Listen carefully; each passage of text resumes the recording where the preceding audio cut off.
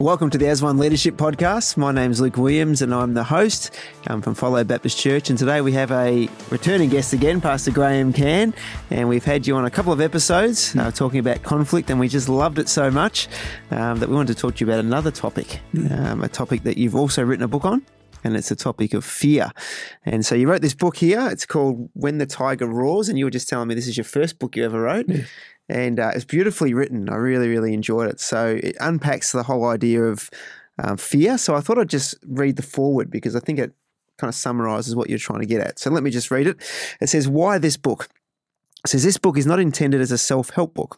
It is true that for more than 40 years, I've had the priceless privilege of sitting with literally hundreds of people who at the particular time in their lives were faced with a crisis that was impacting on their relational or emotional or psychological health. It takes great courage at such a time to seek help from a counsellor, psychiatrist or psychologist, and a high level of trust to allow a stranger into the deepest and sometimes secret places in their lives. I've never taken this privilege for granted, nor have I forgotten how much I've learnt from so many people who in the face of huge personal challenge have demonstrated amazing determination and fortitude. However, the inspiration from this book came from my awareness of the growing phenomena of violence at all levels of society and the seemingly unanswerable question that arises for both the victims of violence and for those who seek to engage in primary prevention programs aimed at reducing the prevalence of violence in our societies. What gives some people permission to exact violence on another? In telling the story of Sampa in this book, I'm inviting you, the reader, to explore with me the possibility that the cases of individual aggression and the anger we often see lived out in families and communities may have at their root something that can be identified and addressed. And I think, without spoiling the story, that's fear. Yes. And so that's why we're talking about fear today. So you alluded in that forward, something you've observed in society around violence. And I know in our area it's been in epidemic proportions, domestic violence and stuff that's going on behind closed doors. What is it that you've observed and why do you think it's increased in such a way? Right. Just prior to writing that book, I had been very heavily involved in two domestic violence programs that were run in the city in which I was the pastor. Okay. And we were addressing the whole issue of domestic violence and digging deeper and deeper into understanding some of the dynamics and also seeing a great deal of the ignorance in society around domestic violence and blaming things like alcohol or drug addiction or whatever, when in actual fact it is always a choice, whether it be a man or a woman who is being violent, they choose to act in that particular way. Yep. It may not feel like a choice, but it is a choice. Something gives them permission to do that. So I decided I would try to explore what that was, and in counselling and in various research ways, we discovered that the word fear came up all the time. And even talking to some men in prison who had been jailed for domestic violence issues, they would talk about being afraid of something being the trigger for the way they acted, the way they did. So their partner was going to leave them or that's right. That sort of thing. Yes. Yep. So that's what really inspired it. But there was also, behind everything I write is trying to share what I have honestly learned out of my own journey of life, and I lived a intensely angry life as a teenager, and street fighting and boxing and or anything where I could hurt somebody else, and that was because of my abuse, but basically it's because of the fear that what happened then will happen again any day. So defense mechanism kind of thing. You're on alert all the time, and that alertness is a type of fear. So when a person is we sometimes describe a person as being touchy or sensitive because they get offended very easily, but it's simply because they are on high alert. And they're waiting for the words or the actions or the looks that are going to trigger off something painful or painful behaviour. And so, So a lot of the violence that we see in our society is coming from an underlying fear that that people may or may not realise. Yes. But when they're talking in jail, they start to talk about why they did it. Yeah. Maybe it comes out then. But, it's really, really interesting. So can you give a summary of the plot of the story you've written? Because it is a beautiful story and it's beautifully written.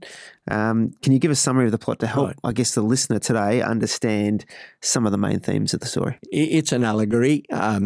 I hesitate to describe it as a C.S. Lewis type of allegory. I wouldn't put myself in that company, but that is the way it is. It's written like that. So it's a place, an imaginary place.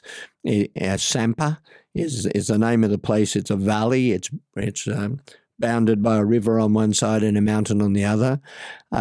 It's a very fertile valley, and the people who live there, the Sampians, have a belief in the Creator God, and fear is not part of their culture at all. They don't have anything to be afraid of.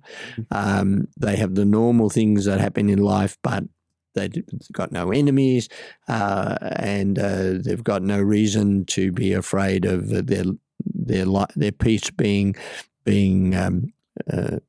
affected in any way, and that impacts their whole life. That impacts their culture. It impacts their relationships, the way they do relationships.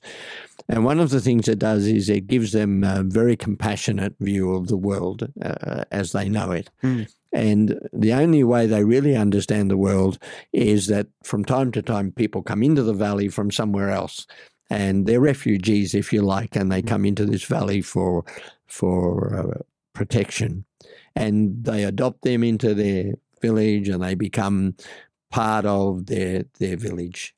And many of their leaders have had backgrounds where they've come from outside, but they've been so impacted by this lack of fear that they are living healthy and whole lives.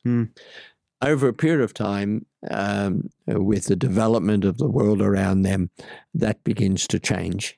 And people come into the village who are impacted by fear and begin to teach fear as an important thing for protecting you from danger, and so little by little the culture begins to change, and then violence. There's acts of violence occur in the valley. It's never happened before. The other aspect of the story, which I'm not sure why I went that way, but I'm very pleased I did, was that the leader of each leader down through the centuries in Sampa was called a mother-father. That was, they could be a man or a woman, and they were appointed to their position because of their complete lack of fear. So there was fear. This lack of fear was coming from the very top. Where if you compare that with our modern day society, fear comes from the top. Yeah. Right. Absolutely. And every day we've got politicians warning us about some horrendous thing that's going to occur. Well, they were the exact opposite, which meant that their view of justice was different.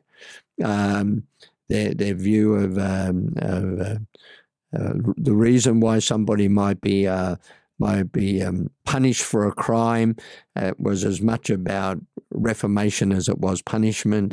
There was just all this came out of this lack of fear. And so I was trying to illustrate that most of the things we wrestle with in our society are fear-based. So where is Sampa and how can I go and live there? Is it they taking refugees still or not? And part of the story is as Sampa actually collapses under this as fear takes over.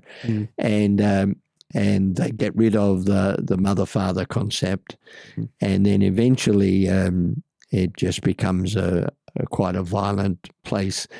But then a group of people bring it back. They start to believe in the great Creator. They start to believe in the same principles, and they move to another valley, and they set up a different community, but based on the same lack of fear.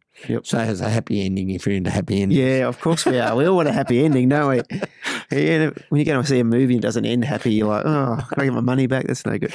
So that's really good. So obviously you're addressing the topic of fear. You've written other great books that are more like workbooks or just dealing with the topic from a intellectual point of view. But you've chosen to do this one as an allegory and a story. Why did you choose to do it that way?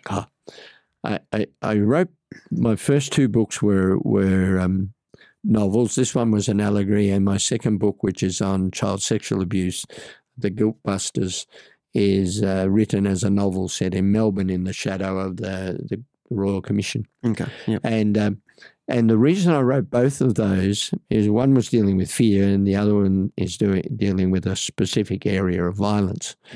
And two reasons. One is I don't have enough letters after my name to write a textbook. Yep. But the other is that I thought that people were more likely to explore the issues if they could put it in a setting of a story than try and relate to it in just some sort of theoretical way. Yep. So both of those have worked quite well, and so that's the reason I did it. Yeah, very good. So the story starts with idyllic situation at Sampa. There's a great sense of harmony, unity, and love, even embracing people that are different and not treating them any lesser than or more than kind of thing.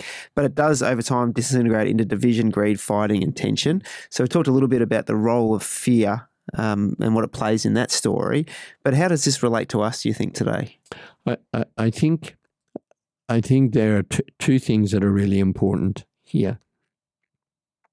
One is from a biblical perspective. If you look at Scripture, you will find that there are two primary negative emotions, painful emotions, referred to right in the very first book of the Bible.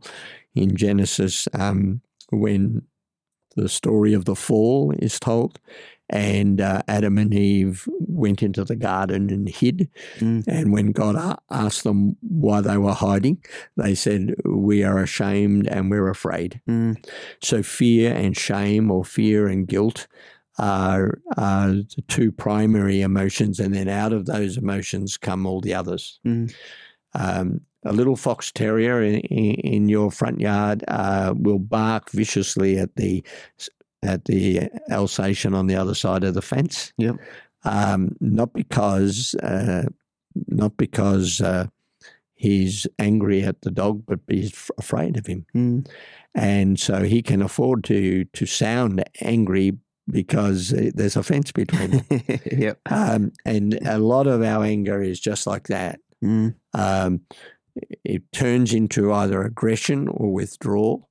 And I try to illustrate that in the book, that some people, when they began to deal with fear for the first time, some of them became very aggressive, very controlling, and some of them became very afraid and very withdrawn as a result of that. Yep. And that's what's happening in our society today. We talk about depression and anxiety as being two primary illnesses, emotional illnesses in our society today, and in fact some experts say that they will be the greatest cause of death in the future. So they expect it to be an increasing problem. Well, anxiety is a type of fear, and obviously has its roots in fear, and shame or guilt, it lies at the very basis of things like depression. So, and even anger can lie at the root of depression. For instance, one of the questions I would often ask a person if I was counselling them in their depression would be, "What are you mad at? Who are you angry at?" Yep. Because often depression comes out of internalized anger. So I think it's a very valid prognosis to say most of us will deal with either fear or shame. And if we don't resolve it, if we don't find antidotes to it, then they will become other things, either mental illnesses or emotional and relational illnesses. Or violence. Yeah. Yep. Yeah, no, very good. So what do you think of some of the things? I mean, fear is it's really come to the surface, hasn't it, in the COVID situation? A lot of fears about all sorts of things, Yes. depending on which perspective you're coming from and all that. But what do you think of some of the things that people feel most fearful about in today's culture? I think fear of non-acceptance. Mm. If you look at the tremendous emphasis that is placed on appearance or on being right or being educated or looking normal, there is a huge emphasis on that, which I think comes out of a fear of being either overlooked or rejected or dismissed. And so we've gone overboard, for instance, with our children. We try, every kid in the race gets a prize. Yeah, sure. And because we don't want any child feeling like they're a loser. And so we're not building that resilience in our community anymore. So we all feel that we're entitled to something, and we're entitled to honor, and we're entitled to respect, but we don't really have to work for it. And so when something threatens that, when something makes it difficult for me to win that, then that's a major issue for us. We met a young lady in a suburb we're in recently, and she was begging outside a shop and had a little sign, "I'm homeless." And I was just deeply moved by some of the things she said that would indicate that her whole value was being predicated on the fact that she was homeless. Yep. And she was also aware, or felt she was aware, that people who saw her there were judging her, Which they probably were. Yeah. That's what happens.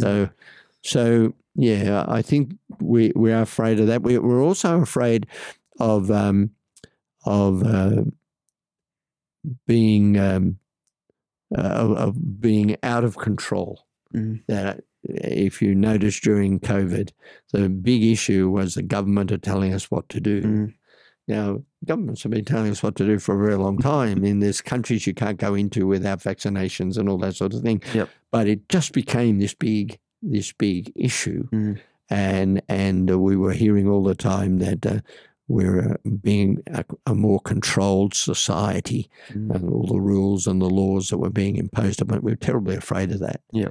Because we lose our identity, or we think we're going to lose our identity. Freedoms was the word, wasn't it? Yeah. Losing our freedoms, I think it's really interesting when you talk about that need for acceptance and fear coming from, I won't be accepted. And I think we all feel that even when you go to post something on Facebook or Twitter that might be different to what everyone else is saying on there, just the anxiety that comes with putting that post there, knowing that there's going to be a whole bunch of a barrage of stuff coming back the other way. Yeah. So I think it's not even just the rejection in, my parents will reject me, or my husband or wife will reject me, or whatever. It's a stranger behind a keyboard somewhere in another part of the world will reject me because I have this view. So you feel that anxiety coming up. I want to be accepted. Yes. And if I put something out that's controversial, I won't be. So I think social media has probably exemplified that. And then, the comparisons, how I look on Twitter or Instagram or whatever.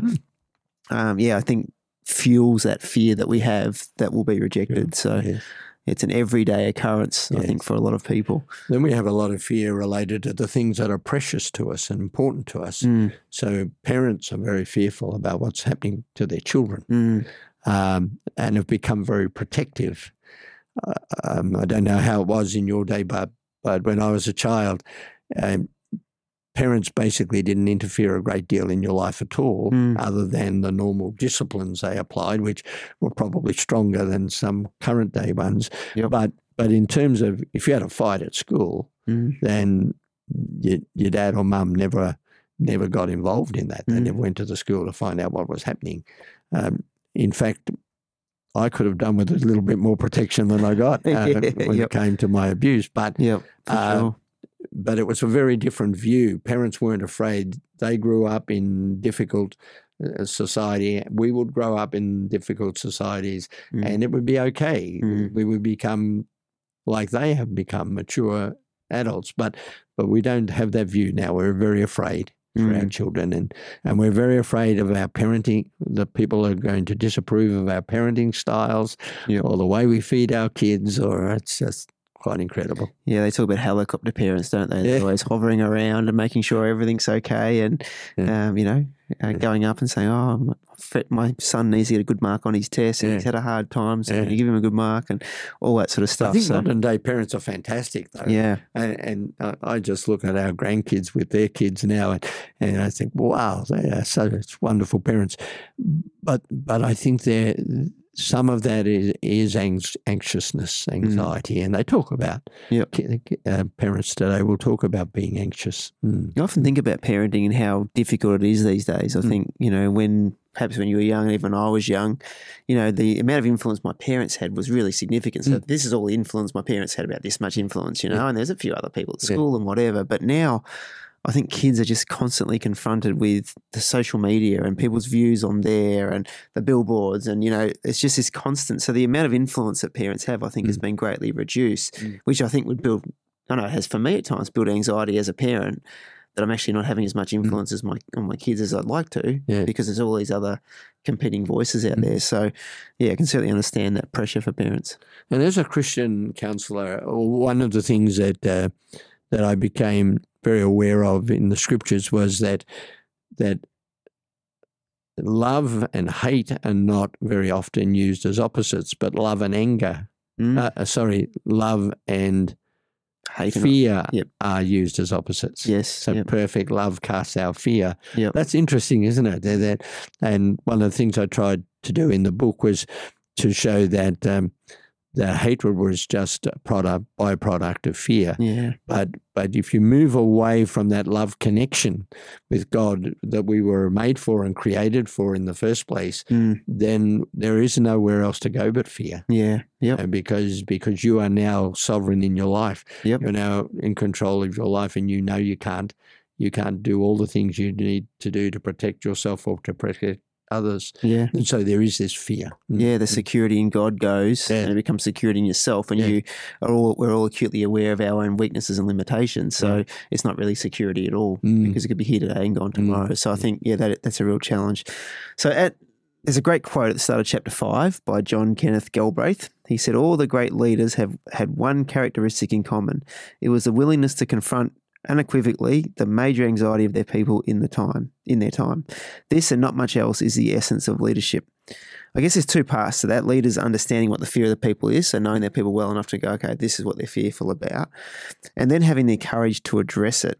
And so the first question is, how do leaders discover what the people they lead are fearing the most? Well, I guess it's a very complex question, but it's a reasonably simple answer in the sense that it's just about hearing. But that's where it gets complex, because again, because we have our own fears as leaders, that impacts what we hear, and it impacts how we judge whether what makes other people afraid valid or not. And we say, you don't have to be afraid of that, but that doesn't help, does it? No. When you're a little boy and somebody said, and you told your dad you're afraid of the dark, it didn't help when Dad said, "We don't have to be afraid of the dark." Yeah. What helped was when Dad said, "Well, I'm just next door, just yell." That helped. And I think we've got to recognize people's fears as valid. Then we'll hear them honestly, and then we can have the sorts of conversations that people need to have. No, that's really good. So that was the first question. The second question is, leaders are not immune to those same fears. So how do leaders courageously lead others through fears that they may be feeling? Yes. I think addressing our own fears is important. Like we said in one of the other sessions, it's so important to have a mentor or someone we're working with who to whom we can share those fears honestly. I would imagine that in modern day life, it's difficult for anybody to share their fears with colleagues or with people they're in relationship with, because part of that fear is that they're going to lose that relationship. And so having somebody who you see in a professional sense who you give them permission to ask all the hard questions and to zero in on the difficulties is just so valuable, I think. And so we do have fears, and to one extent or another, some of us have a fear of acceptance or rejection. Some have a fear relating to performance. Some have fears relating to our own capacities to do what we're called to do. And we put tremendous pressure on ourselves because of those fears. But we also can build walls around ourselves that then keep other people away because we don't want them to see how fearful we really are. I've been a pastor a long time, and I wish I knew that back in my 20s and 30s what I've learned in the last 40 or 50 years.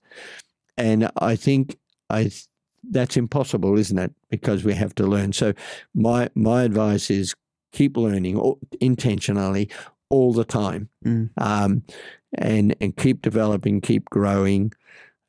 Julia and I used to run marriage enrichment retreats for couples, and we ran, I think, 60 or so, or maybe more than that, because I think we ran about 6 a year for about 16 years. So, but we would say to couples, you don't come to these things because you've got a bad marriage. You come to these things because you've got a good marriage and want to be better. And that's the same with this, that as leaders, we've just got to keep addressing our emotional and mental attitudes and our fears and our anxieties and finding answers to that. Some of those answers will lie in dealing with the past, but many of those answers will lie in our faith and how we're exercising our faith day by day. Absolutely, which might be the answer to the next question. It's because Sampa, in your story, beautiful village, it went from a great village to a dysfunctional one because of fear. So what was the antidote to that for them, and how does that relate to us? So there was a good ending to the story. There was an antidote. What was it? The antidote was a group of people who said, we must return to that place where we once again acknowledge that our lives are in the hands of the great Creator. And you might have noticed it gets called the great Creator in the book rather than God. But it was because I didn't want to raise theological discussions so much as I wanted people to look at it in a more broad way. And so the great Creator was somebody who was responsible and who was trustworthy. And so they said, we've got to return to that. And the principles that come out of that, we've got to return to them, like the value of individuals, the value of people, the importance of children and the importance of the stranger. And so that was what brought them back to the new valley and gave them the opportunity to rebuild a new community. Yeah, wonderful. So one of the important aspects of that throughout the story with the father-mother figure particularly was the passing down of foundational stories from one generation to another. And that seemed to awaken, I guess, passion and vision to get back to what they once experienced. So how do you think the foundational stories of Scripture can help us to overcome fear and experience the life that God has for us? I think it's paramount, but I think we've got to keep learning how to read the Scriptures as a conversation we're having with God. I think one of the dangers for pastors is that we have been trained to think about the Bible in a theological sense, and we're worried about doing proper exegesis of Scripture and so on. And we just got to return back to the fact that one of the ways God speaks to us is through His Word, and to be able to read a story or a promise or a direction or a command as a health principle that God is wanting to build into our lives. And I think in one of my books I said we've got to apply the principles that we preach not just preach them. Yep. They apply to us too. And many pastors would say, and I would have said too, that you can be so busy in your church that you're the one person in the church that probably doesn't spend as much time as he should in the scriptures. Yep. Yeah. Yep. And listening to God and hearing him. So I think hearing God. I think the other thing is thinking more about being reflectors of who God is rather than serving God is important, but being a reflector of Christ is really an important principle, and you serve better out of that. Yep. So if I go into my workplace, and my thing is to be Christ in that workplace, then what he said about love and forgiveness and acceptance and trust are going to be the big and important things to me, and people are going to experience that from me. Yep. And I think that's what people in churches need to experience from their pastors as well, that the men and women who've been given that responsibility of leadership are not just leaders, but are reflectors of the heart of God. Yep. Yeah, I think that's really important. And I think you can see people sometimes in church, they serve and they're doing it because they say they want to be like Jesus, but they actually need credit for it all the time. And so when they don't get the credit, then they get grumpy about it. And it's like, well, if you're actually reflecting Christ, he wasn't doing it for credit. He didn't come to be served, but to serve and to give his life. So I think that whole reflecting the attitude of serving is really important too, because we're serving because we love God and we love other people, not because we want them to, appreciate us. It's nice when you're appreciated, but that's not the motivation of it. So that was one of the problems during COVID. One of the stresses that pastors felt was they weren't getting the feedback that they got every Sunday. Yeah, yep. And some of them identified that that feedback was really important to them, which of course speaks a little bit about those anxieties that we carry. But I wanted to say we must be getting near the end, but I just wanted to add that I'm a strong believer in the fact that God gives pastors in specific churches and specific wherever God has placed them a particular gift for that congregation. And I've seen that in so many pastors over the years. And my own experience of that was that when I was in a church, most Sundays would have had 900 or 1,000 people there. God gave me a gift of knowing everybody's name. And every Sunday, I was an old-fashioned pastor. I'd stand at the door and I'd get to use everybody's name. Now, I don't believe that was a good memory for names because I don't really have a good memory for names. But I think God said, I want you to give this gift to your congregation. And gifts can be simple things like warm smiles or attentive listening or words of encouragement. But for a pastor to discover what their gift is and treasure it and intentionally use it all the time and value it and thank God for it is one of the important things in leadership. Yeah, rather than comparing yourself to everyone else and saying, I want this gift, this gift, this gift. You actually start to appreciate, this is how God's wired me. And so can I use that gift to its greatest ability? And that's what we should be doing. So it doesn't have to be any of the things we might classify as spiritual gifts, but all gifts are spiritual. And I think it can be just practical things. Like we buried a pastor years ago, and all the stories they told were about him fixing things, going out to the rural properties and fixing sheds and rebuilding toilets and doing a whole lot of stuff. He'd been a carpenter before he became a pastor, and sounds familiar. That was the gift he used. Yeah, wow. No, very good. So one last question, 1 John 4:18. You have referred to this before, but it says there's no fear in love. Perfect love drives out fear because fear has to do with punishment. The one who fears is not made perfect in love. So how does the love of Christ and the good news of the gospel help us to overcome fear? I think two things. One is that when I experience the love of God in my life, it settles the identity question.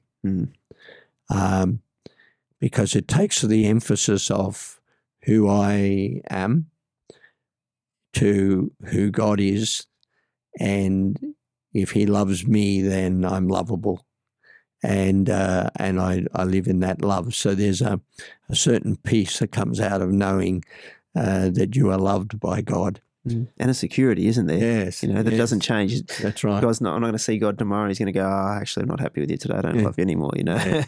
So I think ideally that the promise of being in love does mean that I don't have to be afraid. Mm. The second thing I think is that always in the Scripture, whenever love is used in the New Testament, the thing that is used alongside it is God loves me, I should love others. Mm. So it's a double-sided thing all the time. Yep. I think the experience of looking outward from yourself and loving other people as Christ has loved us is a powerful remedy for anxiety. Mm. Because it means that my whole focus in life has changed. Mm. It's not about what might happen tomorrow or what might happen to my kids or what. It becomes how can I how can I have integrity in this whole issue of loving and being loved? And I think that's a very powerful thing. Mm. And I would say to pastors, look, sometimes it is very difficult to love some people, and people will test that love, and then it's not hard to love the people who obviously love you, but not everybody in your congregation loves you. Yep. But to learn how to love them as God's gift to them is a very special remedy to anxiety. Yeah, and see, the only way we can do that is when it comes from that love that we first have from Him. Yes. And when we understand that and we're secure in that, then it gives us the capacity to love. But when we're not secure in that, it's hard to love people without that security from the love of God. So I remember a number of years ago now, at a previous church, we had a soup kitchen thing running at lunchtime a couple of days a week. And there was one guy that was coming to the church and he was always anxious and he was always depressed, and he said that he understood that God loved him and stuff like that. So I said to him, I want you to come down to our soup kitchen this week and I want you to serve other people. From the love you have in Christ, I want you to serve other people. And it literally came back to me a couple of months ago and he said it literally changed his life. That, his anxiety and his depression went because he found himself feeling useful, using his gifts, being able to serve, and like you said before, reflect Jesus to those people that he was now serving. So I think that's a really good example of what you were just talking about, that it does drive out that fear, that perfect love. Yeah. So, yeah. I think the only danger in having a loving heart is that loving hearts can be bruised, but they can't be broken because it doesn't depend on us. All the time we come back and say, God, you went through much more than this in order to love me, and so this is my reflection of that. And I would say, as somebody who has been a pastor a long time, that my longevity and my excitement about ministry today at 82 is because I know that I am merely a reflector. I don't have to be anything else. I don't have to be a great theologian. I don't have to be a great author. I don't have to be any of those things. I just have to be a reflector of what God has done for me. Yep. And the more I think about that, the less stress I have about life. Yeah, good. Well, I want to encourage you, Graham, and say that I think you are a great reflector. Yeah, we love you and we appreciate the person you are and the wisdom you have and your generosity to come and share that with so many people. So thanks for sharing today on fear. Hopefully it's been really helpful for people. I'm sure it has. And as they listen to it, I'm sure they'll be writing down notes and learning things about fear that maybe they hadn't thought of before. So I really appreciate it. So And that book, and that book you're talking about can be bought the same way. Yes, so at grahamcann.com, When the Tiger Roars. It's a great book, beautifully written, and we'll teach you a lot about fear in the form of an allegory. So I really encourage you to grab that grab the Confronting Conflict one as well at the same time, and you'll have a couple of great books to read. So big thank you to you for watching today, and hopefully you've learned something about fear today, and we really appreciate you coming on and tuning into the As One Leadership podcast. We do this because we want to produce helpful content for you in whatever ministry area you're in, or leadership area, or work area that you're in. So we hope that you found it helpful. You can find this at YouTube, As One Leadership Podcast, or you can find it on any of you Apple Podcasts or any of those podcast platforms. So if you could like and subscribe and share it with anyone that you think would find this content helpful. If there's someone that's struggling with fear now, then make sure you let them know, share it with them on social media, and hopefully they'll be blessed by it as well.